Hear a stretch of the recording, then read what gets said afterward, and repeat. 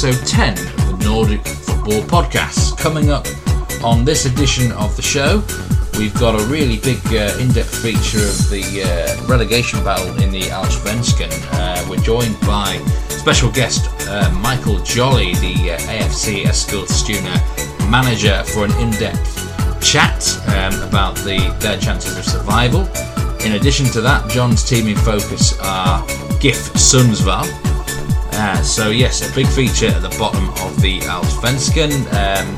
In Norway, I'm going to be talking about Vålerenga and what's going wrong there for Ronny Deila. And then also we're talking about a couple of really talented players who are in Scandinavia at the moment. Samuel Adegbenro, who recently moved to Rosenborg. And John is going to be talking about Mohamed Buya Toure, AFC Eskilstuna, who has been scoring some rather special goals this season. And in addition to that, we've got all the usual stuff like Eat My Shorts and a couple of big match previews at the end of the podcast.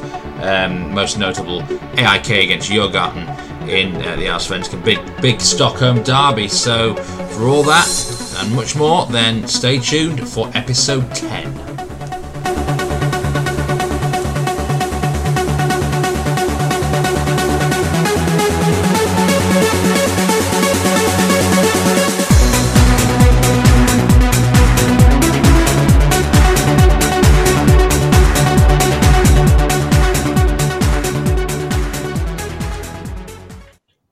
Hello everyone and welcome to episode 10 of the Nordic Football Podcast. I'm Steve Wiss and I'm joined as ever by Jonathan Verdugbe, and I'm delighted to say that we've now reached a milestone. This is episode 10 and well, we've certainly been going strong, haven't we, John? Good evening everyone, good evening Steve. She's a perfect 10 but she wears a 12, as the song says, and yeah, I'd like to think we've been a perfect 10. Yeah, it's really good to hit that milestone and we're still going strong.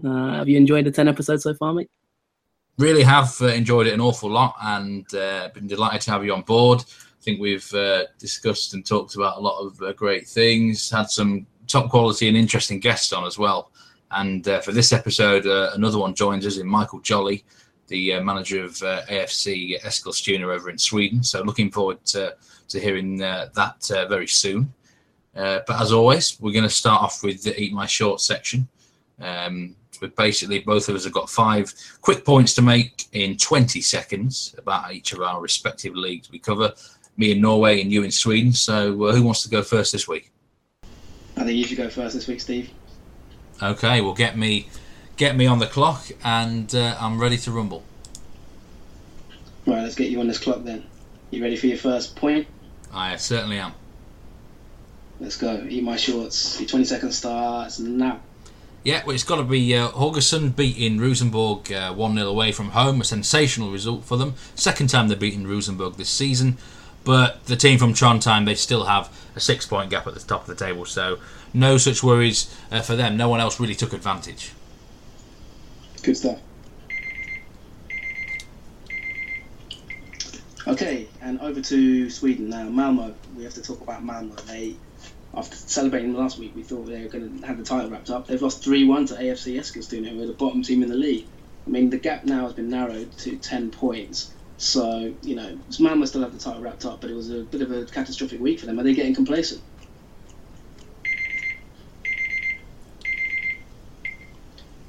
Yeah, well, I'm going to stick with Rosenborg again because on a more positive note, they claimed a magnificent victory in Ajax in the Europa League with Samuel Adegbenro sensationally scoring on his debut for them in Amsterdam. Great result in the first leg. They've still got to do it all in the second leg to qualify, but yeah, fantastic result for Rosenborg over in the Europa League there.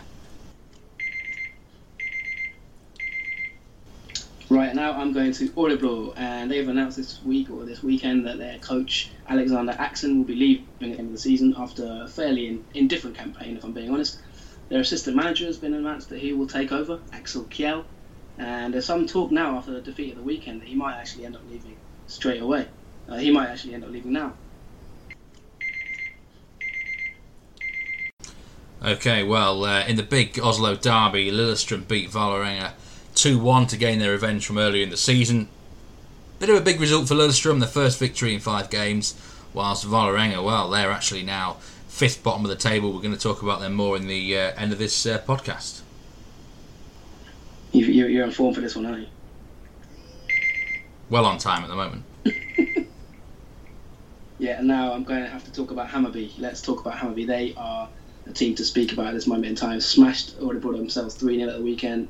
I said that on the previous podcast, their transfer business have been pretty much A grade, and they're showing it. Sander Svensson scored a goal on his first match. Par Dibba scored. They won 3-0. They're looking good. The transfers look good. Positive signs for the Badgen at the moment. Okay, so massive win for Tromsø as well. 3-2 against Arlesund. First victory for new coach Simo Valakari, and they move off the bottom of the table. So really encouraging there for Tromsø. Olsen with a couple of goals, but Kenga had a good debut, and they're looking upwards now. Have you got your own private time or something? This is good. Yeah. Now Swedish Cup. We are into Swedish Cup action now, and teams are playing their games this week. It's early rounds. Östersunds are the holders. They beat Norrköping in the final last season. This tournament goes on until the end of the year, so you have kind of preliminary rounds, and then you've got rounds that last, keep going towards the end, beginning of the start of next season. So this will go on for a while, but yeah, it's all up and running now. What can I say? I just have magnificent timing and everything, don't I, John? So, Brann, they beat Viking 4-2 in a local derby match full of quality strikes. And after a bit of a mid-season slump, Brann are back up to 3rd place now. Viking go at the bottom of the table. So, sort of both teams going in opposite directions at the moment there.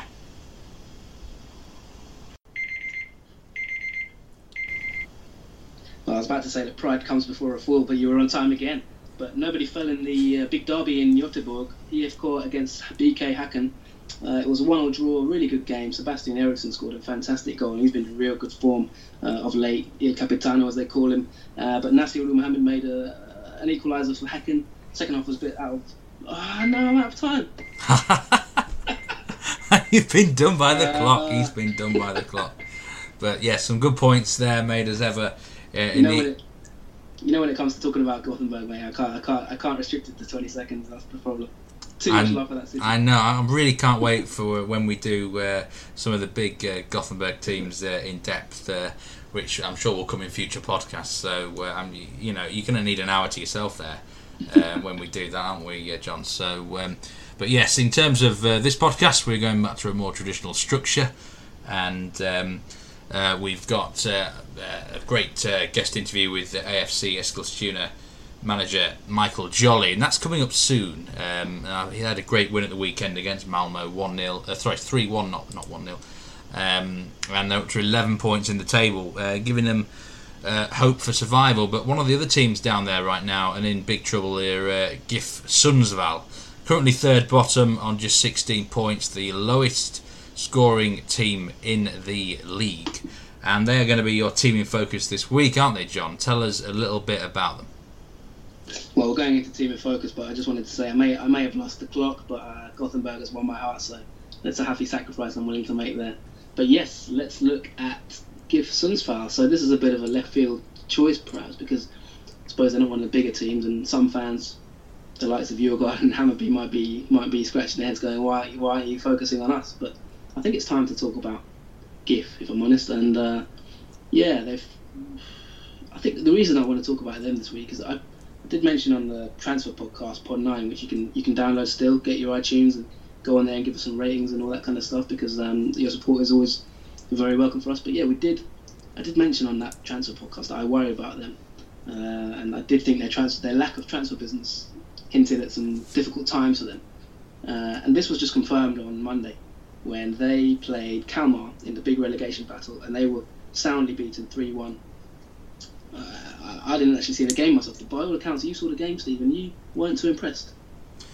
Yeah, I do try and watch the odd Allsvenskan game when I have time, and this was a particular game that caught my eye.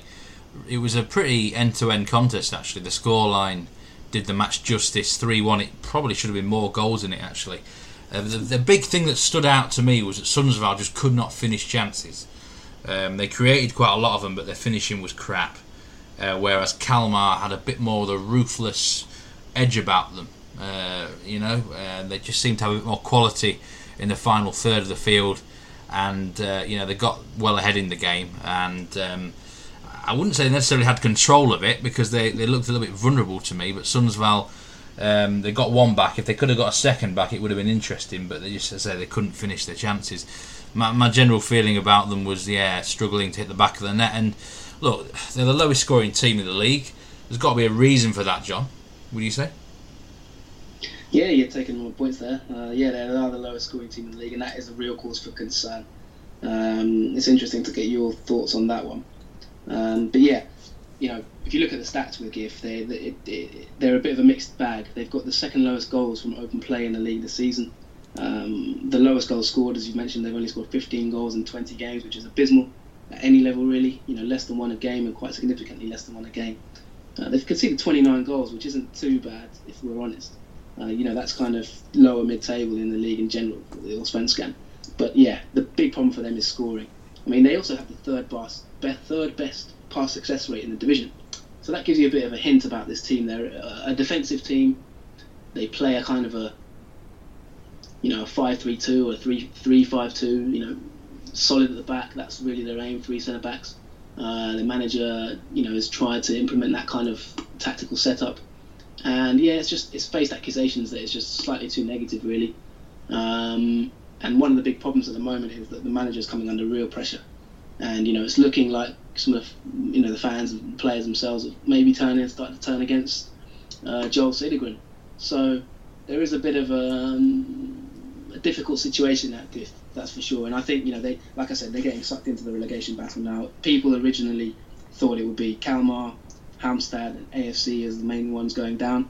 But if we look at the table now, GIF are in the bottom 3 now. And in my opinion, that defeat to Kalmar has taken them 4 points behind Kalmar with 10 games left. Jönköping are now 13th, so they're getting sucked into it. But Kalmar flying, and Sundsvall are getting closer and closer to that relegation trapdoor.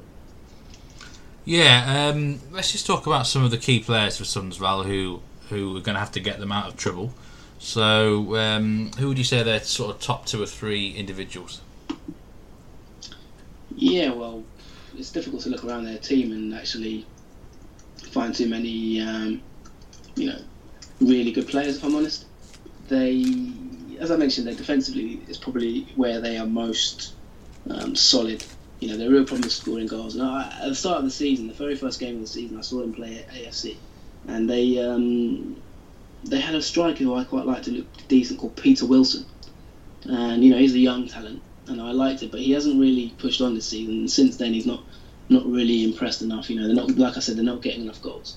The main player, really, I think that, if we're looking at this from a sort of scouting point of view, I would say that their player, Erik Larsson, is the main man in the sense of he's the one who's getting the transfer interest. Now, he's a kind of a right-sided kind of, he can play as a wing-back. He's played a lot as a wing-back this season. He can play as a right-back, outright right-back. Maybe a right midfielder. He is their kind of main guy. He's been wanted by clubs in Switzerland, teams in Scotland as well. Russia have looked at him, and there's a real feeling he'll leave at the end of the season on a free transfer, which would be a bit of a blow because he has a decent market value. 20, I think he's 26. So he's fairly experienced, and he's a player who's done really well. But in general, they like I say, they haven't really. Generally, not too many of their players have stepped up, and that's why they're in this situation. I mean, you can look at, they have a lot of Icelandic players in the midfield, kind of Sigurdsson, and they've got Christian Stein Dawson and some players like that. Jonathan Morsay is a young talent who's looked quite good at times on the right wing, but yeah, they haven't. Maybe the centre backs. Danielsson, Bjorkander, Sonko Sundberg, who's on loan from ARK. He's a Swedish under 21 international, but yeah, I don't really think there's too many talents at this moment in time. Or if they are, then they're being smothered by teams' poor form. Well, let's just talk about Sundsvall themselves as a club. How big of a team are they over in Sweden? Have they got any sort of big rivalries? And what, in terms of ambition, what did they expect out of the season?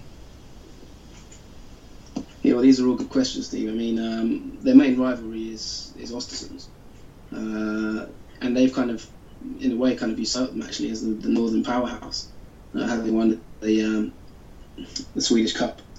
So yeah, I mean, they are a bit of a team that, you know, they're up there in the north, and they've got that rivalry. Like I said, they're up in Sundsvall. They've been in the they've been in the Allsvenskan for a number of seasons, 17 seasons I believe. They're not a massive club by any stretch of the imagination.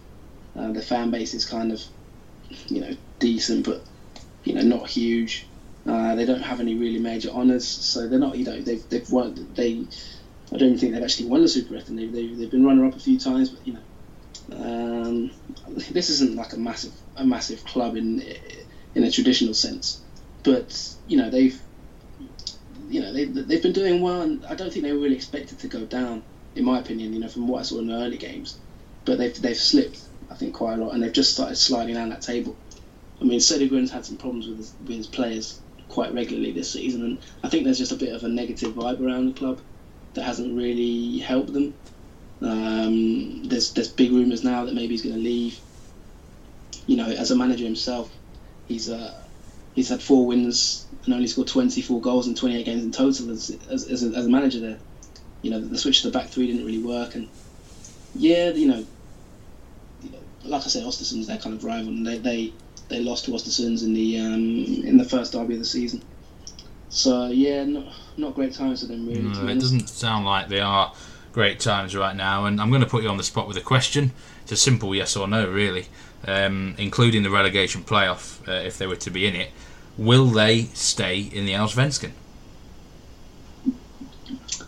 I'm going to have to stick my neck on the block with this one, and I'm going to say no. I think as things stand with the manager, I think they're only going one way. I think they're sliding. I think they didn't strengthen enough in the window. I think they needed a top striker maybe. They didn't get one. I think they needed to be more active. If you look at the teams around them, Kalmar, AFC, Halmstad, they've all switched managers in recent times. Örebro now about to do it, but Sundsvall haven't done it yet. And as they slide down that table, the negativity, the walls close in. They're just looking. That is a big defeat. At home to Kalmar, that's a big defeat. Yeah. And the walls are kind of closing in on them. So I'm going to say no. I'm afraid at this moment in time, I do not believe they will stay up if it continues like this. Well, thanks very much for your thoughts on GIF Sundsvall. Is there anything else you want to add about them before we move on? No, I think that's it really. Like I say, I'm pessimistic about their chances of staying up. I think they do have some players who are decent, but all in all, I think their squad is suffering, and I think they're going to struggle. Well, obviously, if AFC Eskilstuna are going to survive, then you'd imagine that Sundsvall will be one of the teams that they are going to have to overtake, and we're going to hear from the horse's mouth right now. The AFC Eskilstuna manager Michael Jolly is joining us as a guest on this episode, so I'm going to hand over to you now, John, and we're going to see what he has to say. Joining us now on the Nordic Football Podcast, I'm delighted to say that we're going to be joined by perhaps the man of the weekend after a fantastic result for AFC Eskilstuna, who beat the champions Malmo 3-1 at the weekend. We are delighted to be joined by Michael Jolly, who is the first team manager of AFC Eskilstuna. Michael, thank you for joining us. Hi Jonathan, hi Steve, good to speak to you. Thanks for coming on. No problem, my pleasure. Yes, delighted to speak to you. I mean, obviously, being an Englishman yourself, we've got a particular interest in you and how things are going out there. I mean, the first place to start, there's no other place to start really, is the AFC game against Malmo at the weekend. I mean, that was a fantastic result for AFC. Very unexpected, to be honest. I think there was 36 points separating the two teams before kickoff. Let's start there, and then we'll kind of go into a wider conversation. But let's just talk about that game itself.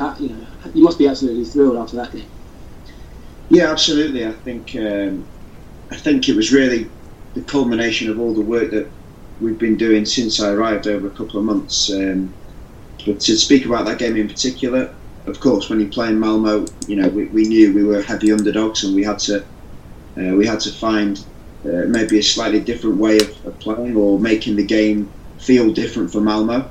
The fact that some of their spectators decided not to come to the game, I think, worked in our favour, because our stadium has a particular feel to it, and it would have been strange for the Malmo players coming out into that atmosphere.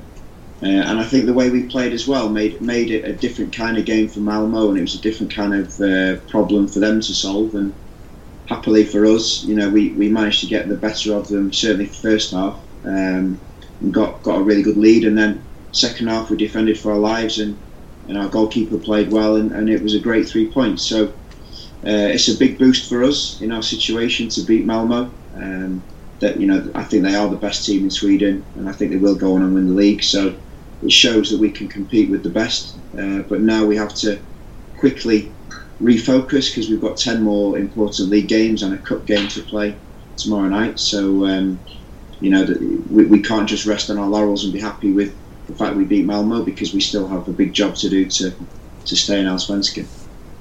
Yeah, I mean, let's look at this from a tactical point of view to start with, if you don't mind, before we widen it out. I mean, you've been at Burnley yourself in England, and you're from all reports like an upcoming young coach, and you've got new ideas, and you've seen things you've brought to Sweden already.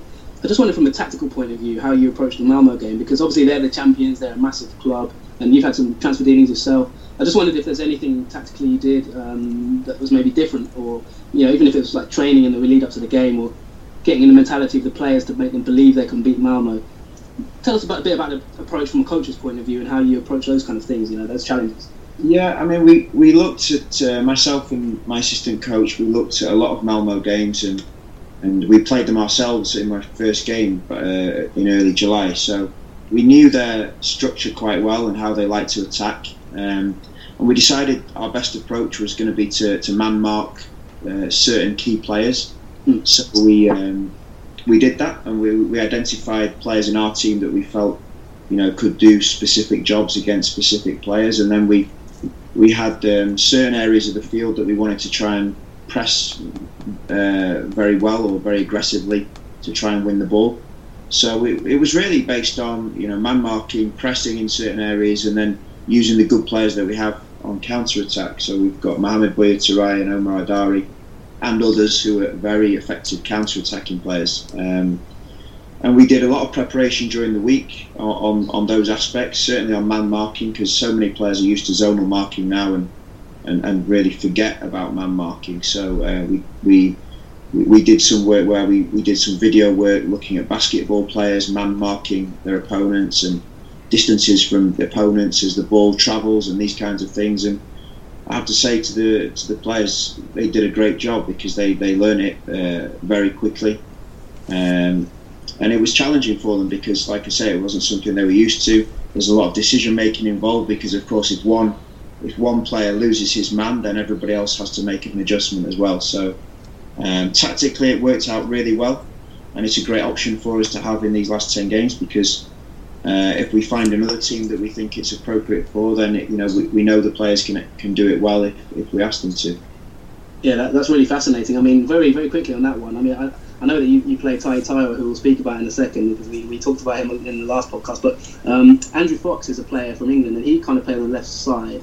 I don't know if I'm right in saying this, but is he a kind of a primary left midfielder, or was he a left back that you had kind of decided to play in an advanced role to shore up that left side with Taiwo as a left back? He's got an interesting background, Andrew, because he played for Peterborough in League One and Stevenage in League Two as a left back predominantly, but he spent some time in the United States in college football, playing more in a more advanced role on both sides of the field. So on the right hand side, coming in on his left foot, and on the left hand side, delivering crosses from high up the pitch. So one of the reasons I wanted to sign Andrew, number one, he's a very good character. Number two, he's a very good player, and number three, he can play in 2 or 3 different positions on the field. So that was perfect for us, because we wanted that versatility in some of the players we were bringing in. And certainly against Malmo, he had a really good performance, and I think he created at least 1 goal for Buya. So no, he's done really well in the 3 games that he's played. And that leads me to the next question in terms of the differences between perhaps Swedish football and English football, because you've come, like I say, you've come from Burnley and you've been in English football predominantly, and you've gone there as a foreign manager, and you obviously, there's been English managers in the past. Roy Hodgson, for example, is a high-profile one, who've implemented their own ideas in different countries. So for yourself, implementing that kind of thing, what would you have you identified? Are there any key differences perhaps between English and Swedish football? I know it's 23s maybe, it's obviously slightly different in terms of intensity and that, but have you noticed any key differences so far that surprise you, or anything that's kind of taken you by shock, or that you've not been prepared for since you've moved there? Or? I think I'm going to hedge my bets with my answer. On one level, I think it's very similar because you get all the shades of the rainbow in different teams. I think in watching Premier League football up close as I have at Burnley, you get lots of different styles. Certainly in the Championship, you get teams that get it forward quickly. You get crossing teams, counter-attacking teams, pressing teams, teams that drop off. And I think I've experienced that variety here as well. You've got some possession teams, some counter-attack, some more direct. So it's similar in that respect. What I would say is I think we're slightly different in Sweden because we've got a slightly different profile of players. We've got quite a few African players and players from different countries, whereas a lot of players have got mostly Swedish players in their squad. A lot of teams mostly Swedes in the squad. So I'm not saying that limits them, but that usually you get a similar type of team structure, and most of the teams here are possession based. So it's as well, right? 4-4-2 is a sort of fairly common formation as well at times. Yeah, that's true. But I mean, what I've already learned some new things since I've come to Sweden. So in England, I think a lot of teams like to make a back three when they're building up by dropping in one midfield player, either between the centre backs or to the side of the centre backs. Whereas here, a lot of teams send one fullback up on one side and just leave the rest of the back as a back three. So you get this kind of asymmetric attacking with one fullback higher than the other and one wide player coming inside. So there's been some really interesting things that I've seen for the first time here as well, and that's been good for me. That's fascinating. I mean, let's move on to some of the transfer window, because there was significant business for AFC this summer. I mean, I believe I'm right in saying this is your first season as a kind of a first team manager at senior level. Is that right? Yeah, that's true. Yeah. Yeah. So I mean, how was the summer window for you? Your first experience of that, was it a bit crazy? And obviously, you've got players in from completely different countries, backgrounds. Taiwo was at AC Milan, for example. Andrew Fox has come from Stevenage. Other players. How hard was it for you to get the players that you wanted? And how was the window in general? Yeah, I'd say that was one of the toughest parts so far, because it's funny, you become a head coach and all of a sudden you're the most popular man on on LinkedIn with agents and all these things. So I think we were probably getting, between myself and the sporting director, we were getting sent between 30 and 50 players every day of the window. Wow. For us to look at. How do you filter that kind of thing? I mean, it's almost impossible, sure. I relied heavily on the sporting director, and he did a great job. As our sporting director, he did an excellent job in terms of doing a lot of the filtering and trying to, I spoke with him early in the window to try and give some clarity on the types of players we wanted to recruit. We had certain positions requirements and also certain characteristic requirements, I guess. But for me, there was two big aspects, because I'd just arrived, and obviously we're in the situation we're in at the bottom of Allsvenskan.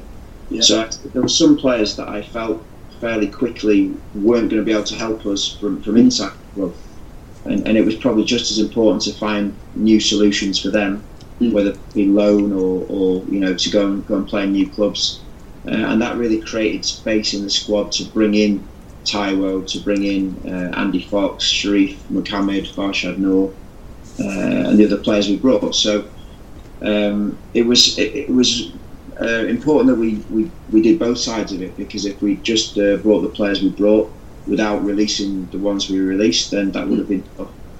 But I'm quite happy with the squad. I think we leave the window much stronger than we entered it. And the last thing to say is, we have got some excellent players, and the window is closed in Sweden now, but I know it's still open in Europe, and we're keen to hold on to our best players, all our players, but certainly our best players, because I know that there are some clubs that covet them, and they've been performing well, certainly recently. So if we can hold on to them, I think it gives us a great chance in these last 10 games.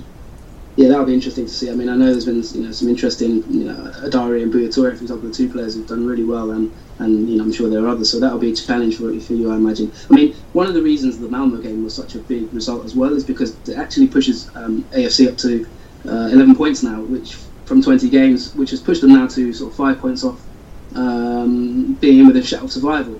Jönköping as well are kind of fourth bottom with 19 points, but a win could take you above Halmstad, give Sundsvall 5 points. So you've really put yourself back in the race. I mean, how do you see survival chances going forward from here with 10 games left? I think that when I arrived, I looked at the fixtures. There were 18 games to go, and I kind of mentally put them in blocks of 6 games, 3 blocks of 6 games. And the first 6 games were really tough in terms of the opponents we had to play. We had we had Malmo away, we had Sirius away, Djurgården, who were flying at the time, Norrköping away, and AIK away. So, these were mostly teams at the top. We had a double header against Kalmar where we took 3 points.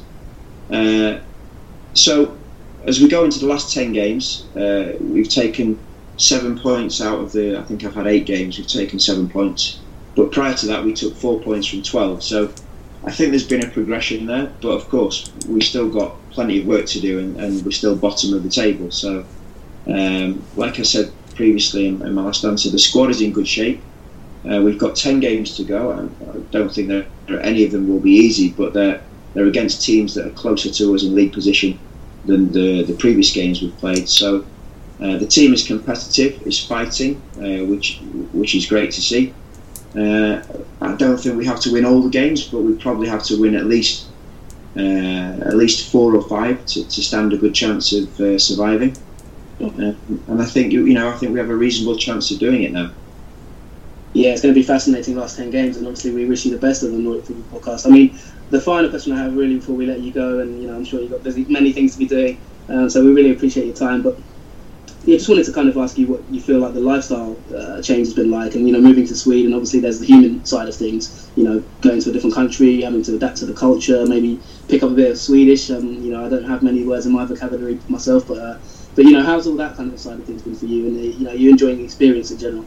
Yeah, absolutely. No, I think it was a big shift career-wise, but probably an even bigger shift in terms of my life. So my wife and I have both moved over here to Sweden, and it's really important that she's happy and I'm happy in our lives away from the football. And I think slowly we're settling down. We found a house to move into in the next few weeks, and the Swedish people have been very welcoming. It's a fairly gentle shift culturally because everybody speaks English, so we're trying to learn some Swedish, but it's hard because everybody immediately starts talking English to us. Yeah. But no, Eskilstuna is a nice place. It's a 1 hour from Stockholm, which is a fantastic city. So we've had some good trips to Stockholm, and we like where we live at the moment. Today was the first day where it got a little bit cold, so that was slightly worrying because it's only late August. But that's Swedish winter. Yeah, so we're gearing up for the winter, I guess, at this time. But no, everything's worked well so far, and we're quite happy here, and we're enjoying the experience. That's fantastic stuff. Yeah, and my only advice there could be get yourself a scarf and some nice gloves because it does get cold in Sweden in the winter. I know that from experience. But anyway, Michael, it's been really fascinating talking to you, especially about certain things, and the insight that you've given us has been really, really well appreciated. So yeah, we wish you all the best. We'll be keeping an eye on your games as we have been doing since you arrived in the country, and yeah, I hope to talk to you maybe soon, maybe towards the end of the season. But yeah, thanks again for your time. I really appreciate it, and good luck for the rest of the season. No problem, my pleasure. Thanks for the call. Cheers. Bye-bye. Thanks. Well, I think that was a fascinating discussion there, Steve. I mean, really thanks a lot to Michael for that. What did you think of it, and how do you feel about AFC's chances, having heard that? Well, I think he's obviously, the confidence is much higher now there. He seems to know what he's doing. He's got in players that he wants to get in, and they're making a difference. And if the belief's there, I mean, they're 8 points from automatic safety, but with the way Sundsvall are going right now, that third from bottom spot is certainly up for grabs.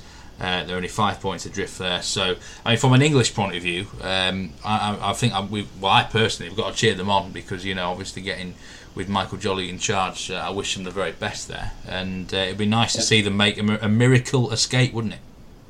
The great escape. It could happen. And yeah, I mean, as I mentioned before, guys, you can follow us on Twitter at Nordic Foot Pod.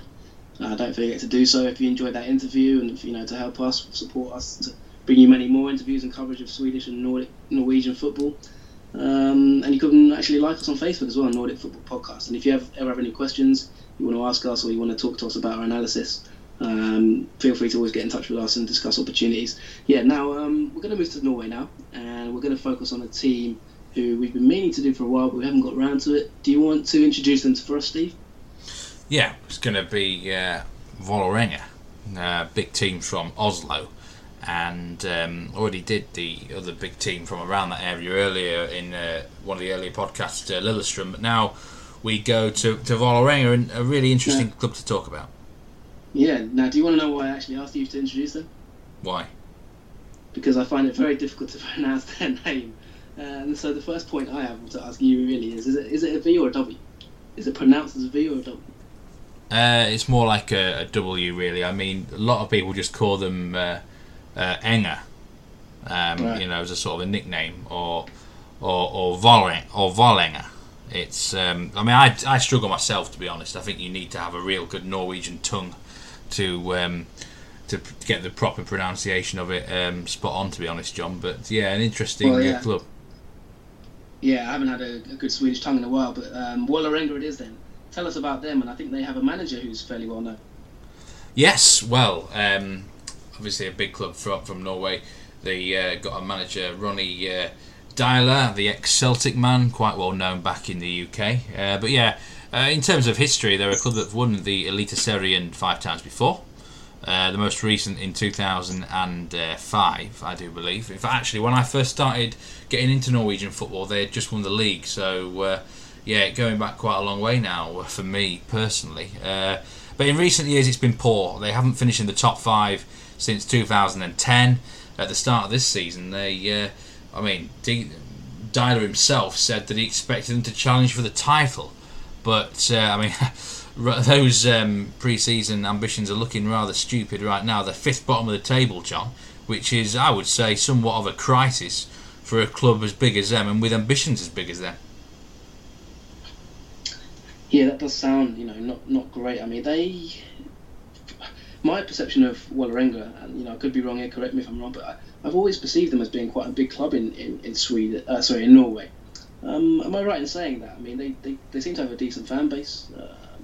Talk about that side of things, the cultural side. Are they as big as maybe I've imagined and maybe other people have? Yeah, definitely. Everyone perceives them as big because they are big. They used to play at the Ullevål Stadion in Oslo, where the national team play. They've actually just recently moved stadiums. The debut at the new stadium is going to be in the next home match. And that's an 18,000 seater, which I think is going to suit them better because the Ullevål Stadion, they only used to half fill that, if even to that extent, and the atmosphere could sometimes be a bit crap. But yeah, big club. I think they want to be doing better than they are. They want to be challenging for medals every single year, and they've not been doing that. As I say, for the last 5 or 6 years, and that's why Ronny Deila came in. They want a big name manager who's done it before. He's won the league with Strømsgodset before. He's managed a big club like Celtic, and they were hoping for better. But they do know that it's a bit of a longer project for Deila, so they need to stick patiently with him. But just 24 points on the board is simply not good enough right now, John. I mean, they tactically, from what the games I've seen, and I've tried to watch them a little bit when I can, they seem to be tactically a 4-2-3-1, maybe a 4-3-3. Tell us about, Celtic fans may know about him as well, but tell us about the tactics maybe and their key players. I noticed a few names there who were fairly decent, but let's hear it from your point of view. Yeah, it's usually 4-3-3 or 4-2-3-1. And key players, I would say right back Robert Lundstrom is a big player for them, both from a defensive and attacking sort of point of view. They've recently signed a goalkeeper, Adam Kwarasi, ex-Portland Timbers, who won the MLS Cup over there with them. He's replaced Marcus Sandberg in between the sticks. Sandberg was one of the worst starting goalkeepers in the Elite Serien, in my opinion, so that was a bit of an upgrade there. Going forward into attacking midfield positions, Christian Grindheim, older sort of veteran defensive midfielder. He's a big engine for them in the centre of the park. And the big star is Gayas Zahid, who is a lot better than anyone else in this squad, John. Don't know if you ever heard about him, but he's a cut above the rest in this Vålerenga outfit. Yeah, I've heard a little bit about him, and I believe he's actually of Pakistani descent. Is that correct? I mean, that's quite rare in kind of modern football, so that stands him out immediately, really. But tell us about him, and he sounds like one that they're struggling to keep hold of, maybe. Well, he just looks like the Indian Test batsman Virat Kohli, actually. Dead ringer for him. Yeah, really. It's astonishingly how much he looks like him. Could be his brother. But yeah, Gayas Zahid is a really skillful player. Best position, I think, is attacking midfield. But he can play on either wing. He can even play as a striker. He's just got technical abilities far above anyone else in this team. And look, I've got to be honest, whether or not they can keep hold of him this window, I'm not sure. He nearly signed for Man City in the winter, would you believe? He's been linked to quite a few big clubs, and before this European transfer window closes at the end of August, I do worry for Vålerenga that they're going to be able to keep him or not. I think they need to keep him now because they've just simply not brought enough guys in the summer window to strengthen. So he's the big player, and they're going to have to fight hard to keep him at the end of August. There's been actually rumours that he was linked with Manchester City. How accurate are those? Or are they kind of just transfer, nonsense gossip? Or what kind of level do you think he could go on to if he was to leave? Highly accurate. He himself claimed that he was very close to signing for Man City in the off-season back in the winter. That might be complete bullshit, who knows, but I think there's no smoke without fire. Is he good enough for Man City? Of course he's not good enough for Man City yet, but as a future project, who knows? I think he could play in the English Championship at a good level, maybe even in sort of the lower levels of the Premier League, perhaps. He's got really nice skill, nice balance, and he's got a bit of swagger and flair about him as well. So, potentially a good future there for Zahid, and one worth watching.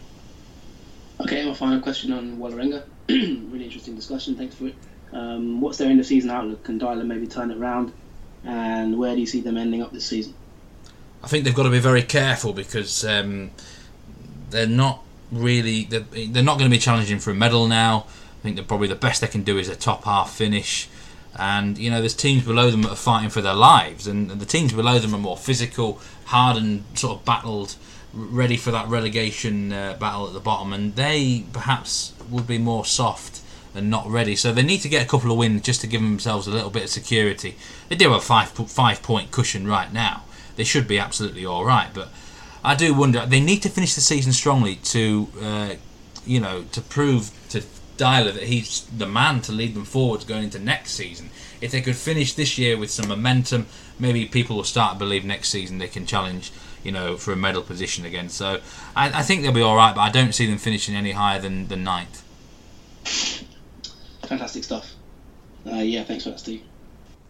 Okay, so we're going to take a bit of a break right now, but there's still plenty to look forward to on this episode as we both talk about a couple of really talented players from our respective leagues, Mohamed Buya Toure and Samuel Adegbenro, and we're also going to be previewing a couple of big games ahead of the weekend, most particularly notable the big Stockholm derby between ARK and Djurgården, and I'm going to be discussing a battle between two English coaches in Norway. So see you all after the interview.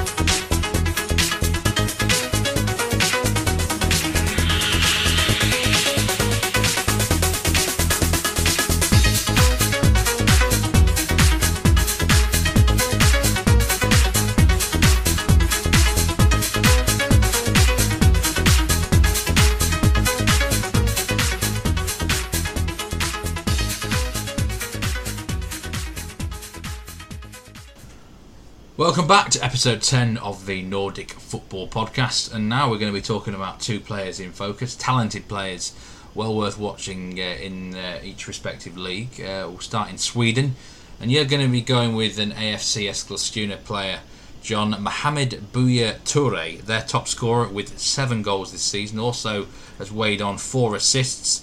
Clearly a key man for them, but this is someone well worth watching out for, isn't it?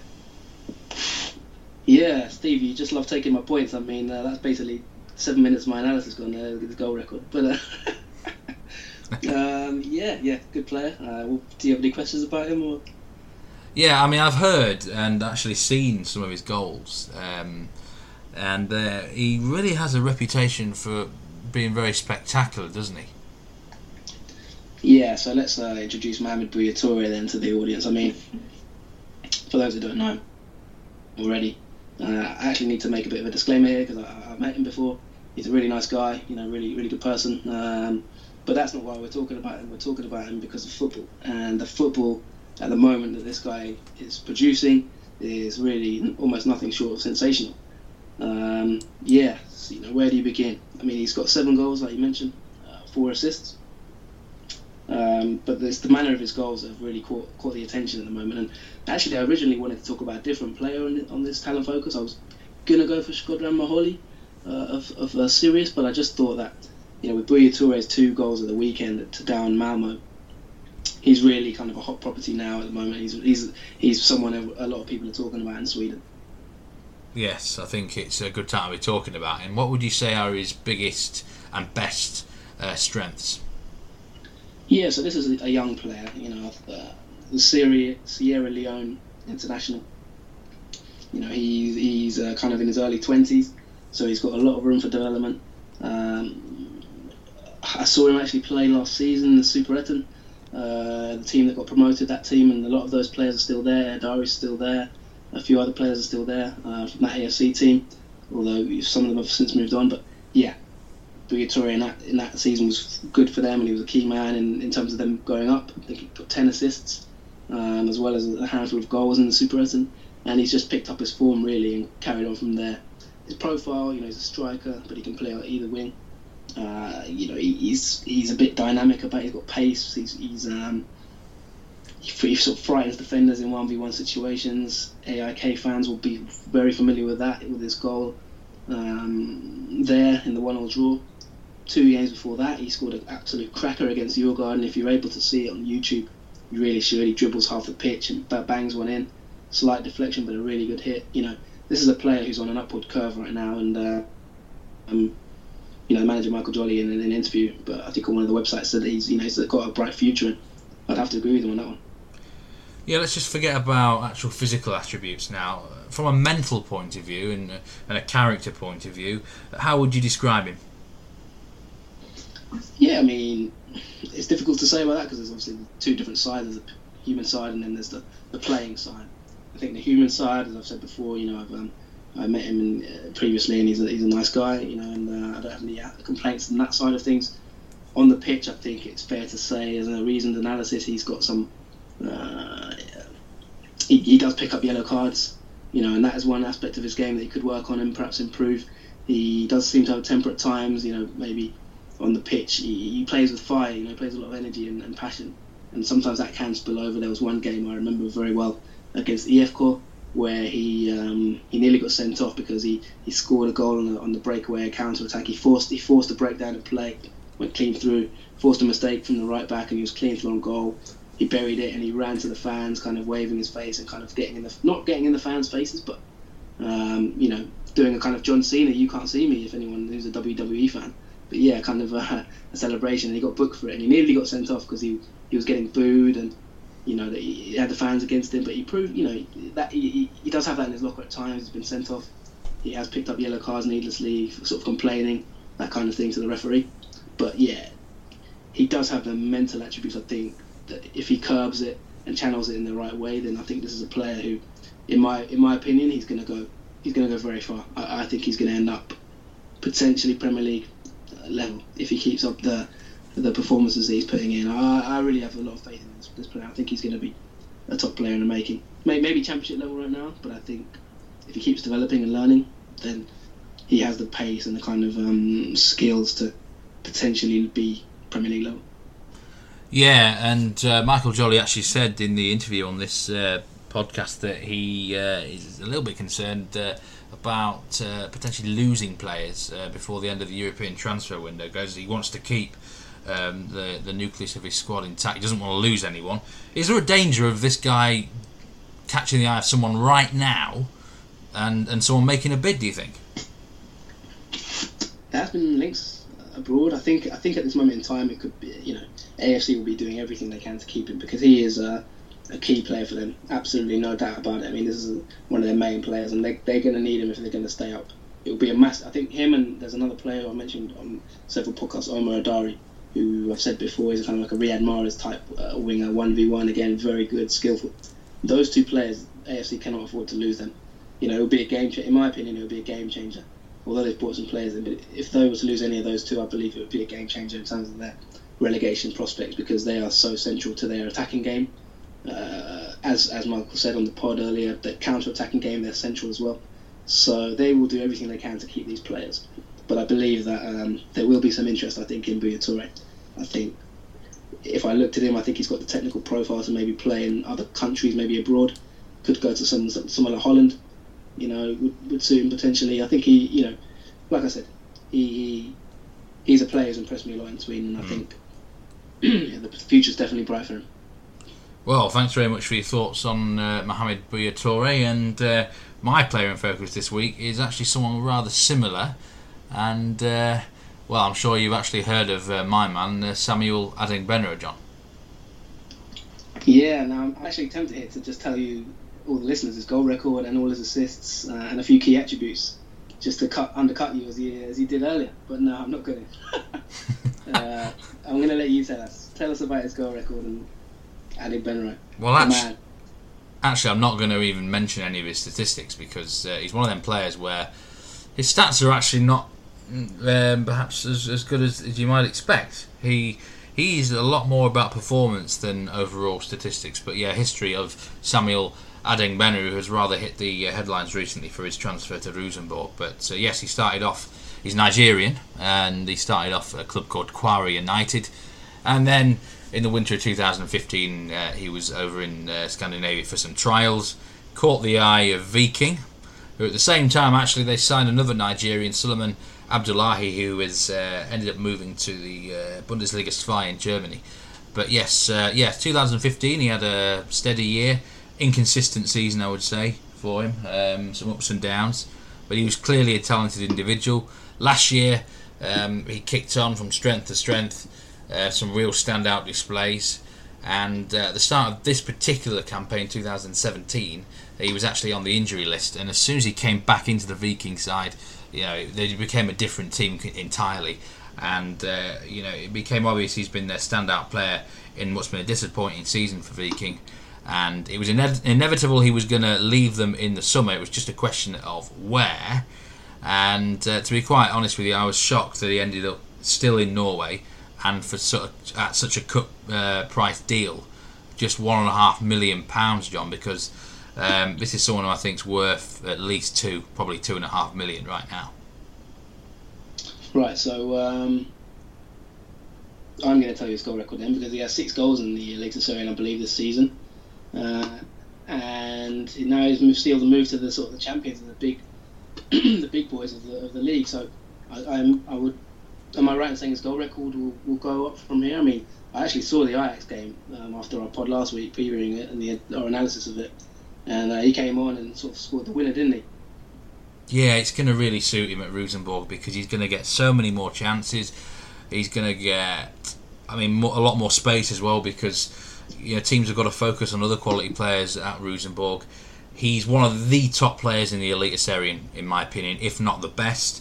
And by the time he leaves this league, he probably will be the top player around. And this is someone. Let's just talk about some of his big skills and attributes right now. He's got a great centre of gravity and great balance. He seems to just glide through players sometimes, and the ball will stick to his foot like glue. sometimes. He's a natural left winger, in my opinion. That's his best position, left midfield or left winger. He can play on the right wing a little bit, but he's more, because his left foot is so strong, I think he's always better off on that left hand side, attacking midfielder as well. But for me, a natural wide player, but he can finish well. He can really provide assists and good crosses, and he's just got that skill, the flair, the X factor about him, John. And just that real load of quality. I just can't believe a lot of better teams haven't taken him, in this summer window. He was linked with a team in Turkey, no one particularly big or anything, and that would have been a true waste to see him over there. But I just don't understand scouting sometimes. This is a top player. Rosenborg have got a really great deal, and he's going to absolutely thrive in Trondheim. He really is. He's at the best club. He can put himself in a real shop window now for the future as well. Okay, so if we are drawing parallels, who does he kind of remind you of? Is he sort of a Benteke type, or give me maybe a couple of names that similar sort of profile players. For people who want to compare him to someone else who haven't seen him maybe. Yeah, I mean he doesn't rely on strength, so I'm not saying he's not strong, but yeah, he doesn't rely on sort of strength. He's sort of a pacey, skillful sort of guy, clever. I'm trying to think of someone right now. Maybe it'll come into my head a bit later, but that is his main strength, sort of the skillful aspect of his game. But I think he's got a bit of intelligence as well, and I think that's developed over the last 2 or 3 years. Perhaps in his first year at the club he was a bit blinkered, and at times perhaps some would say he's sometimes almost too selfish, trying to do too much himself. But I think he's gradually developed to become a better team player, and I think he'll probably get a lot of goals and a lot of assists at Rosenborg. I say going forward, it's really the future is great for him. Well, he has 4 assists as well as 6 goals, which is a good return for a club that he was at there, and now he's moving to the Champions. I mean, another name I could throw out there as a Nigerian is kind of JJ Okocha, but I don't know if he's more closer to that than Benteke, but you'll answer that one for me. But my main question here before we wrap it up is, you mentioned he could be one of the best players in the league. If he's not the best player in the league at the moment, what does he have to improve and do to become the best player in the league from here? I think, I talked about statistics earlier on and how his actual overall scoring record in his career, I think it's something like only 15 goals for Viking. I don't know exactly how many assists he's had, but if he wants to become the best player, I think he's got to actually, it sounds kind of a bit blunt, but just literally score a sheer weight of goals, a sheer weight of assists, basically just completely dominate opposition defences to that sort of level. And then I think he will become the best player in the league and become far too much hot property for Rosenborg to keep. But I could see him even going in the winter, to be honest. Quite a few people have actually suggested this as a possibility. And if he terrorises the league in the last 10 games, it could happen. And if they qualify for the Europa League, which is quite possible now, isn't it, after the first leg result, he can probably catch the eye in that competition as well. So, yeah, it's all down to him now, really. I'm not at all confident that he will be a Rosenborg player at the start of next season, John. That is how good I rate this guy.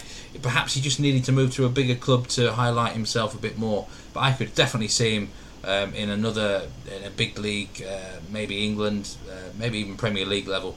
As regards to JJ Okocha, no, he's more of a sort of a smaller figure. Not particularly that tall compared to JJ Okocha, and I feel he's just a bit more silky than JJ, if you know what I mean. Silky than JJ? No, I'm not having that. Well, that's just my general perception of him. That is some statement, that. Well, I'm telling you, this guy has got a hell of a future. This guy has got a really bloody good future, John. If he can stay injury free, then silky is a great actual word to describe Adek Benro, in my opinion. All right, maybe I'm pushing the boat out a little bit there right now, but that is. I wanted to sort of highlight the point of just how good this guy is.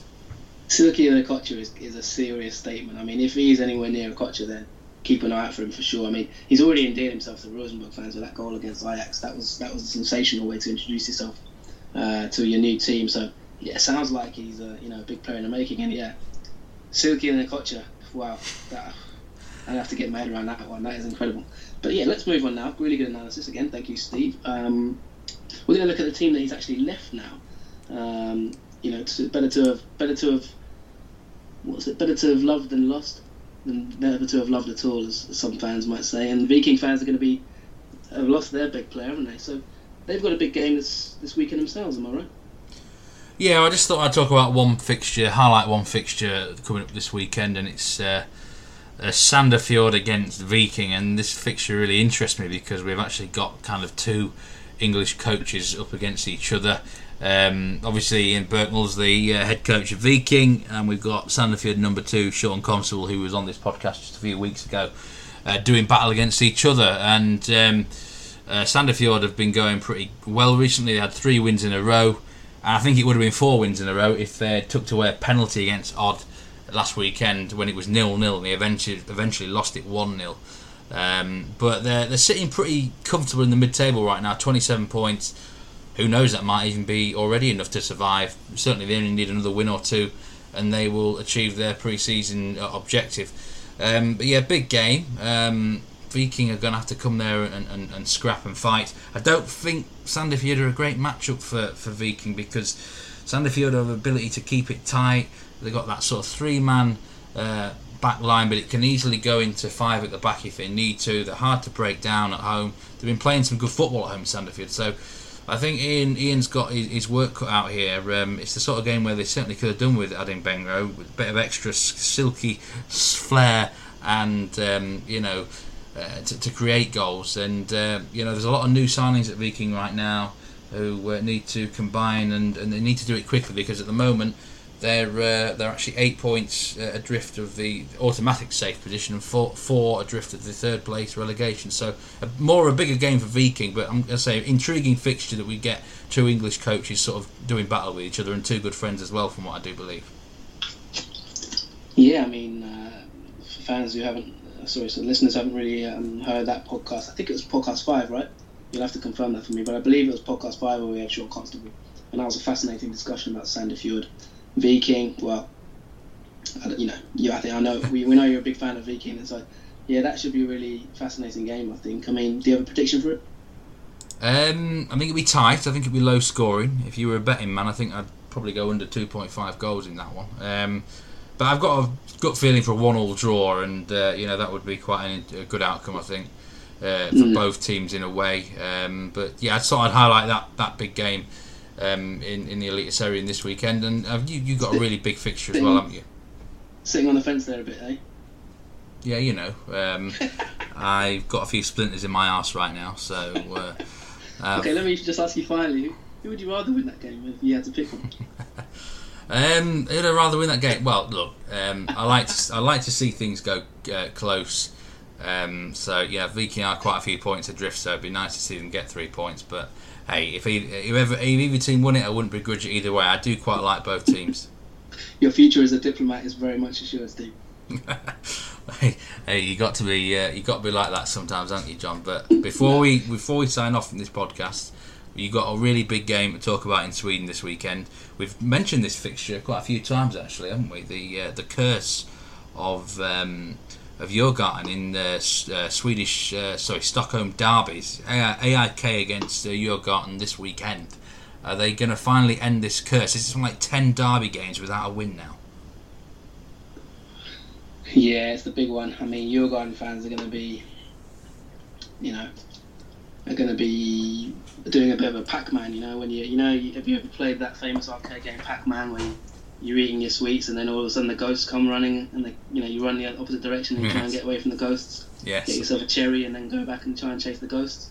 Yes, I remember the days.